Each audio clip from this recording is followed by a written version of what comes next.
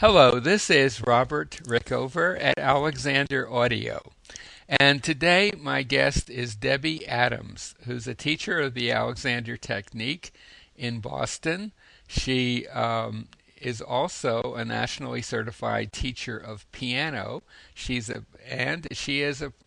pianist, and she teaches at the Boston Conservatory of Music. She also teaches at the Alexander Technique Center at Cambridge, which is a Alexander Technique teacher training course, and she has a private practice in piano and the Alexander Technique in the Boston area. Debbie, welcome to the show.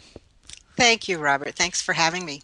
Debbie and I are going to talk in this interview about an experience that Debbie had during her Alexander training that led her to think in perhaps slightly different ways about pain and injury, and she's than some teachers might do, and she's going to talk about that with us today. Debbie, could you maybe start by just saying a little bit what your situation was and what it's led you, how it has affected your own teaching? Certainly. I have played the piano for most of my life, and I think, like many pianists, I went through several years being somewhat stiff, but not necessarily in pain, and didn't know that anything was wrong. And I managed to get myself through a college degree in music before I actually discovered that there might be better ways to do things. And oddly enough, it was after I discovered that there were better ways to do things that I had a hand injury. And this injury was so severe that I couldn't hold a piece of paper in my hand, let alone play the piano. And I found my way to the Alexander Technique, which, as we all know, is rather life changing in and of itself. And it was the first time anybody suggested I might be doing something that could contribute to my difficulty. That certainly wasn't the path the medical community was taking. Um, so I eventually found my way to training to become a teacher. I wanted to be able to use my hands with my piano students the way that my Alexander teacher could with me, and give them a direct experience of what it meant to have a free arm and so forth. So I started training to teach the technique, and I had been studying this for some time, and at this time I was in Tommy Thompson's training course. And I was still flirting with this notion of playing piano again. My life had taken a turn away from performing because of the injury, so I was doing a lot more teaching, and I would spend more time on and off at the piano. And I went into class one day and I said, I just don't understand how come I've spent all this time on this technique and yet I can sit at the piano and in seconds I get this whiff of that old injury. What's going on? And Tommy said something rather simply. He said, it's all in the attitude that you bring to the piano. And this was at the end of class, and I went home, sat down at the piano, and as I raised my hands and arms to the instrument, I suddenly got a glimpse of myself that I had not gotten before. And it's a little difficult to describe, but I would say it was not true. It was not me. I suddenly needed to be something other than what I was. It's the best way I can describe that. And as I saw that in myself, I was able to let it go because it certainly wasn't what I wanted to bring to the piano. And that was when I was healed from my pain. And it's an experience I will never forget. I think, often as teachers can pay lip service to this notion that we're dealing with the whole person. It's sometimes easier to talk anatomically about physiological responses. And I think some of us are afraid to tackle these other parts of the person. But it is clear that when we respond to any stimulus, be it the piano or anything else in our lives, we are responding as a whole person.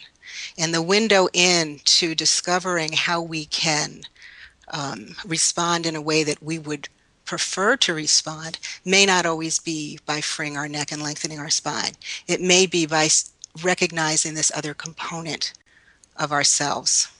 What do you think would happen, or would have happened, if you had if this had happened in say a typical Alexander lesson, where a teacher might have noticed perhaps a little tension in your neck or your shoulders as you began to play and helped you with that? How would that be different from what you've just described? It's different and it's not. Certainly the response that I noticed in myself that day had to have had a physiological component to it. Hmm. It's all connected, that I know. But I certainly went to enough Alexander workshops over the years where I played the piano at these workshops, and teachers helped me free my neck and lengthen my spine and all sorts of ideas that they had. And it was always fine in the workshop. But in order for me to confront this myself, it involved a different way of me looking at what I call support. So if I'm in a setting with a teacher, there's a particular kind of support that I feel from the teacher that allows me to let go in a way that's incredibly comfortable. But how do I find that support when I'm home? And this is, I think, the question that a lot of our students bring to us, how do I do this at home, sort of thing. Hmm. And we do talk, or at least I talk to my students more about the thinking that's involved in allowing a different response to occur. I am always encouraging my students not to try to replicate the way it felt. Um, but when I had this experience, what I reached for in my support was this, um, I think, a sense of what I thought a pianist was supposed to be, or something like that. I've been thinking a lot lately about Alexander's notion of faulty sensory appreciation, and I think it plays into this. I used to think of it in terms of somebody who's rather upright and their head is straight, fine. If I walk around with my head tilted to the right long enough, and then somebody suggests it straighten, I will feel like I've moved to the left. That was kind of my sense of faulty sensory appreciation. And lately I've been thinking of it in terms of support. So for instance, if I'm seated in a chair and I'm not feeling terribly comfortable, I might cross my legs. Well, what is that about when I cross my legs? It's about me seeking support some way. But I've deluded myself into thinking that I will find support by crossing my legs. And I think I deluded myself into thinking I would find support at the piano by becoming something other than who I was. Um, Hmm. I Do don't, you think another way of expressing it might be that there was this image that, or an idea that would come into your head when you were seated at the piano, that yes, hey, I'm a pianist, and that would then color your physical self a bit, and a teacher might see the coloring of your physical self, a little bit of tension or whatever, but might not have any insight into the what triggered that. I think that's Is very is accurate. that would that be? I'm thinking on my own training course many years ago. One of the directors was a man named Paul Collins, who's since died, but he was a violinist, and one of the things that he would tell us is if you're working with a musician, just as an example, and we're really using music as an example here, that if you would do very well to observe him or her as they walk over and open the case, even because you're Absolutely. going to see a lot of stuff going on if you're looking for it. That's going to, he didn't phrase it quite like this, but that's going to reflect their whole idea about what it was to now perform, to be a violinist, as it were. Absolutely. This is an entire relationship that's set up between the performer and their instrument, the performer and their audience, the performer and all the past performance experiences they've had, and the future ones they anticipate. And that's true of every activity we have. It's always this relationship that's set up, and Hmm. it happens immediately as soon as we acknowledge the relationship. So, as an Alexander teacher, when you're working with a performer, and it could be someone who does public speaking or someone who's a teacher, for example, a classroom Mhm. teacher, lecturer, whatever. This and maybe let's say you're working with such a person and you help them to do better in their classes with you, but they keep coming back and saying, when I actually do it, the old pattern just jumps back in. Mhm. That as a teacher, you might echo something along the lines of what Tommy told you. Does that seem like a reasonable implication of what you're saying? It is. I tend to talk to my students a lot about what they're thinking. I also do my best to observe them when they are actually in the performance situation, whether it's their workplace or it's a performance hall. Because trying to simulate that in the teaching space is sometimes difficult. And I think that was the other bit that happened for me was that I was able to make this discovery for myself at my instrument, in my space. And I think that's a very powerful experience for people. Hmm. Is there anything else that you would like to add to what we've talked about? I think the only thing I want to just put a little bit of a highlight on is this notion of support. Because when our students feel supported, they don't need to hold themselves together, don't need to hold themselves up. And so our breathing mechanism functions more easily, our entire system functions more easily, our thinking is clearer. And so seeking an understanding as to how we reach for support and what is truly available to us for support in our surroundings is very valuable. And by support, do you mean more than just physical support, like the chair or the floor?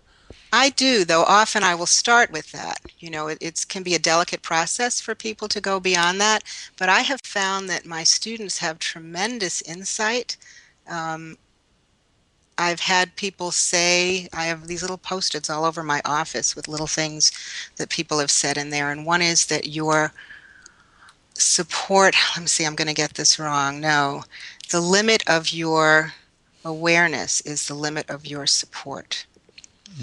Hmm. So for most people, we tend to close down and narrow our attention as we're feeling unsupported and we reach in. And I'm always encouraging people to move in the opposite direction and reconnect to the world around them. Hmm.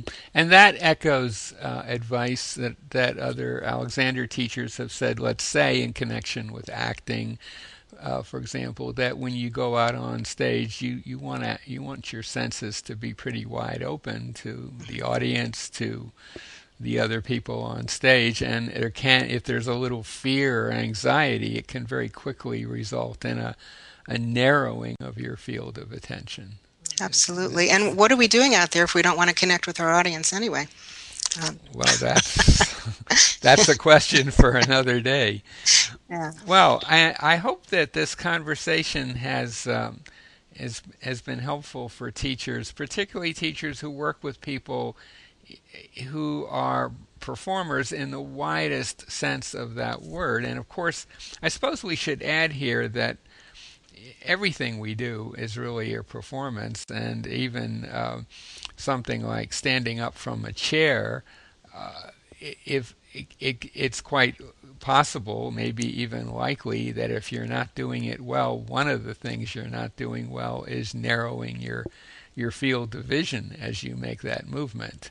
Absolutely. So I'm trying to generalize this so that really this is about teaching in general, but certainly, as your experience, I think, is a good example of that. People who perform, putting that in quotes, for a living, those issues can be magnified quite a bit. Hmm. Well, Debbie, thank you so much for being on the show today. Thank you very much, Robert.